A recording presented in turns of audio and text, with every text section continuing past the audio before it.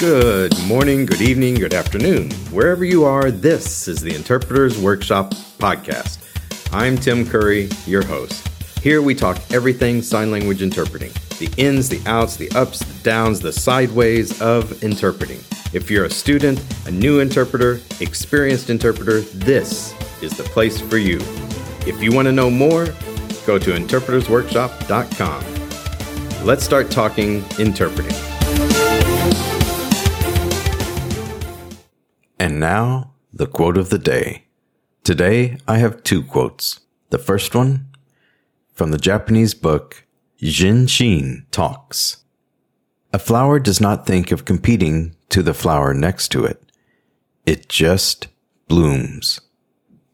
The second quote is by that fantastical children's author, Dr. Seuss. You are you. Now, isn't that pleasant? Today, we have our last conversation with Joni Bice. She shares with us some points about how to deal with students of interpreting, how we can improve ourselves as an interpreter, and a little bit more about the history of the development of the U.S. sign language interpreting profession. And if you stay tuned to the very end, you will hear an outtake that I've never done before in a podcast. Let's get started. Because you were teaching many students over the years, and many of them did continue on and become interpreters, like me, what did it feel like the first few times when you realized you were working with or teaming with former students? It's really exciting. And I hoped when that happened that they would be okay with it. Yeah. I think I was concerned that they'd be going, oh, great. Now she's going to be taking notes. You know, Yeah. they'd be like, no, I'm not. We're just working together. And it's pretty amazing to get to do that. Yeah. You know, and to remember from where we come, you know, it's just really exciting. Some of the most fun I've had was with you. Oh. Those times that we worked together, it was so fun. I enjoyed it so much. I agree. Sometimes we actually worked instead of laughing. Yeah. That's right. But there are so many funny things. Yes. You know? Yes. And language is so funny. And sometimes people don't realize what they've said. It's just. They don't. Yeah, it's a pretty exciting thing to be able to work with people you taught. It's pretty neat. Were you ever disappointed? No names. No names. A couple of times. There've been times that this is going to sound really picky, but you know me. I think that we should wear the uniform. Yeah. Do the things, you know, and so if somebody doesn't do that, I'm like, oh, come on. Yeah. You know, You can dress the part, you can act the part. Mm-hmm. You know better. I taught you better than that. But that's very rare. Very rare. Yeah. After teaming with a former student, did you ever come back to the school and say, we need to change this and this and this in how we teach? Did you ever think of that? No, I don't think so. That's a good thing.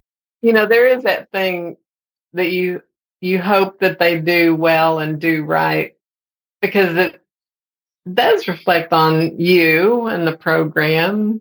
Yeah. In some ways.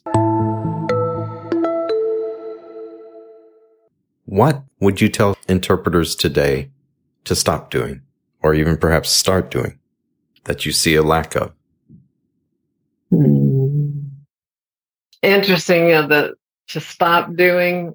One of the things that came to mind was Sharon Newman Solo, an old video that you had to watch. We made everybody watch it. She mentions not comparing yourself to others. Mm-hmm. She said, comparing is to pretend that you're just pieces. Mm. And I really like that a lot. I think that it's difficult probably in any field, but I think in our field in particular, what we do is so out there. It's so visible and it's physical. Mm-hmm. You know, it's not just that we wrote something and turned that in, but it's us. You know, it's who we are physically, mentally, emotionally.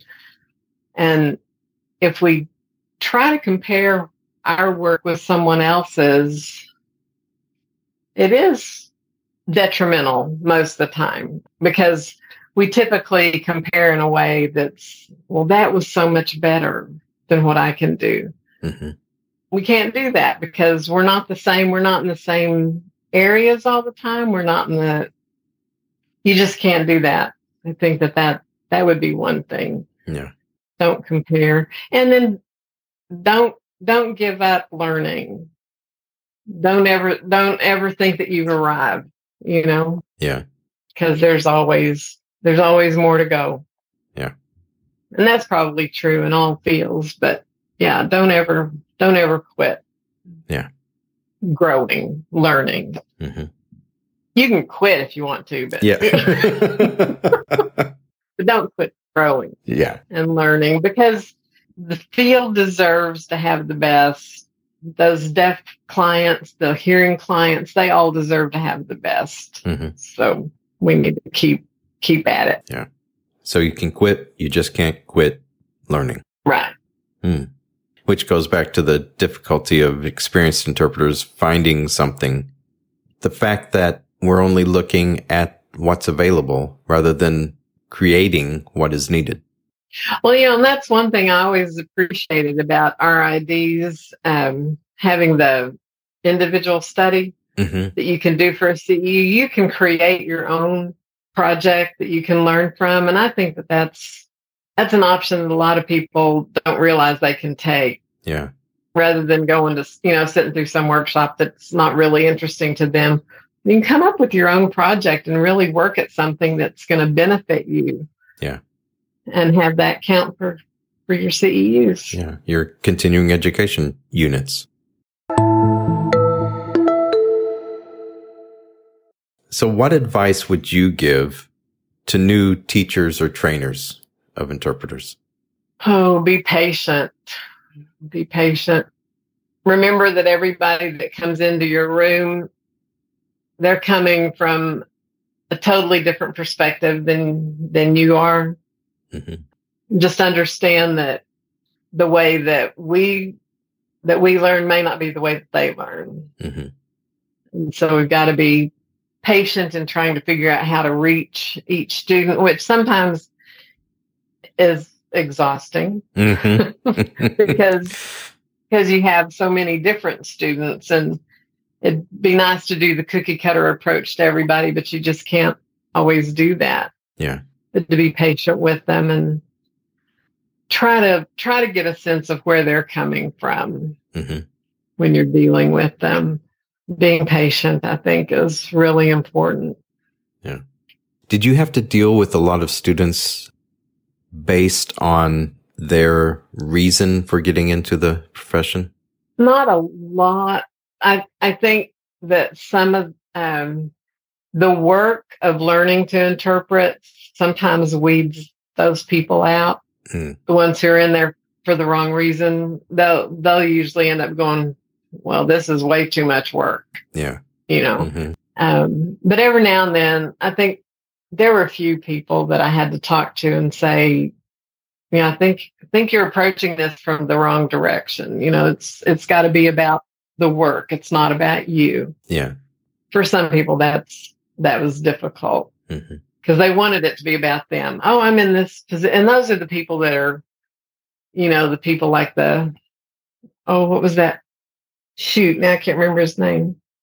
Mandela? Oh, yeah, Nelson Mandela. Mm-hmm. Yes, that interpreter. Yeah. You know, that's just making up stuff. Those kind of people, you have to talk to them. So be patient with all of these. Be blunt with You're not these. Doing this for the right reason. Yeah, that's right.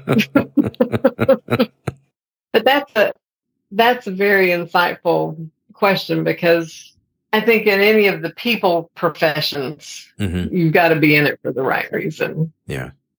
Because otherwise the work suffers. Yeah. It's kind of hard for a university system to say goodbye to someone just because they have the wrong attitude. Right. Can the national testing, can that weed those people out? Or that would be the same problem, I would think.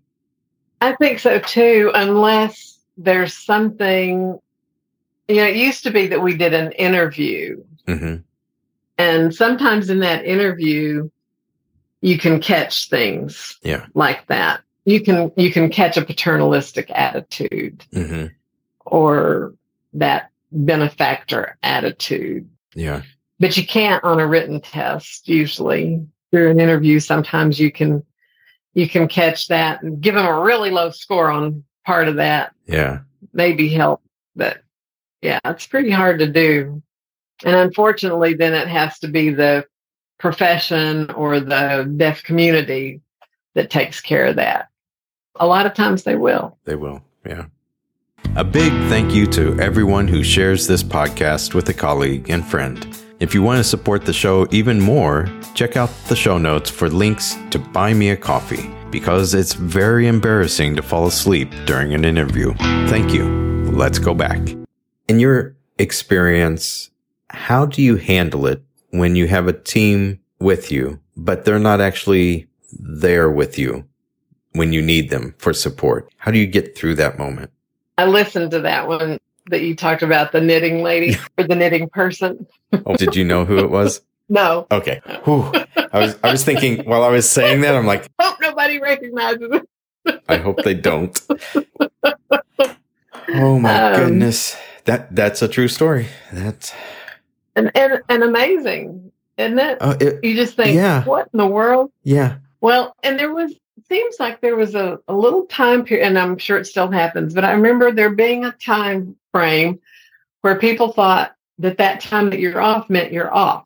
Yeah. And so they were reading the newspaper, they were knitting, they're doing all kinds of things, or just getting up and leaving for 20 minutes and then coming back. And I was like, what is happening here? And we ended up having to kind of address that at different workshops. We just started having team interpreting workshops to say, you're a team. You're a team. Nobody's going to want to pay for 2 interpreters if one of you just gets up and leaves. That's just craziness. But I did at one point, it happened to me. They weren't knitting, thank goodness, but had a team who wasn't being helpful at all. And when we had a break, I just talked to him for a little bit and said, I don't know what you're thinking of as a team, but I was really expecting to get some help, so if I look at you, that means I need something. So if you're paying attention, that's going to be, and I'll do the same for you. I'll be paying attention so that if you need something, if there's something that just you weren't able to hear at the moment or whatever, I'll be glad to help you with. And it didn't help a whole lot. Yeah. Because they were not into that, so I never teamed with them again. And that's the one nice thing when you have that option, you can say, oh, who's my team? No, thank you. Yeah. That's a privilege that most interpreters have, and some sadly still don't have that privilege. Right. Be able to not work with someone they don't work well with. So in the earlier days, was team interpreting a thing? No. We used to work like dogs. I mean, no joke. We would interpret all day long by ourselves. Wow. Having a team interpreter was like unheard of. Yeah. So once we finally started doing that, it was like, oh, wow. What a treat to be able to sit down for a minute. Even though you're still helping and you're still working, you at least get to be off. Yeah. How did that occur? Was that what you were talking about, is how you started having workshops to teach how to do that? Well, and I think that RID came out with a standard practice paper. Okay. They used to have those standard practice papers. And they came up with, if you're working over 2 hours, you should have a team interpreter. And they did that, based on research and how long your brain can keep thinking. Yeah. I mean, can you imagine by the end of the day? Yeah. By the end of the day, what you're producing had to have been junk. Now, that was a great development in our field. Yeah. Did you work with any deaf interpreters back then? No. Unfortunately, that wasn't a thing. And there was, RID had it was called the RSC, the Reverse Interpreting Certificate, or Reverse Skills Certificate. And it was mostly deaf people who got that. Yeah. And they got that because they thought there would be an opportunity to work. But back then, there weren't many opportunities. Nobody wanted to pay an interpreter, much less pay for two. Yeah. So I'm sure there were some places that realized that was a need and would do that, but it wasn't common practice at all. So a lot of those deaf people who had worked to get the RSC ended up letting it go because they never got to work. Yeah. Okay. Well, Joni, it's been great seeing you. Thank you so much. It's been fun. Good to see you. Great fun.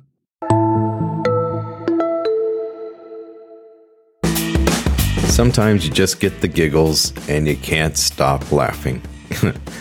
Everything becomes funny when you're with the right people. It's just a wonderful bond that we have as sign language interpreters when we find the right people that surround us and give us that support and that knowing look, understanding our struggles and our successes. But as Joni said, let's try not to compare ourselves to others. And her quote by Sharon Newman Solo, that if we compare, it makes us feel like pieces and parts. We need to look at the whole picture. Each of us are individuals from different backgrounds, different perspectives, different states of being and well-being at that moment. When we compare, it's almost always a negative towards ourselves. That's why we continue our education, to develop as a person, as a personality, as an individual. Yes, you can quit this profession if that's what's best for you, but we should never quit developing and growing, no matter how experienced we are. When you're working with another, whether you're teaching them, mentoring them, coaching them, or just supporting them as another interpreter, remember Joni's advice. Be patient, because we should never step in someone else's shoes. We should be ourselves, pleasantly be ourselves, and understand that they are who they are. So be patient. Walk with them, but not as them. All of the negative things we see and hear and try to avoid in our communities, those negative things will go away. People will see them for what they are. Those bad attitudes, the wrong reasons, those will fade. People like working with pleasant people. Support one another as best we can. And as always, keep calm, keep pleasantly interpreting as you. I'll see you next week. Take care now.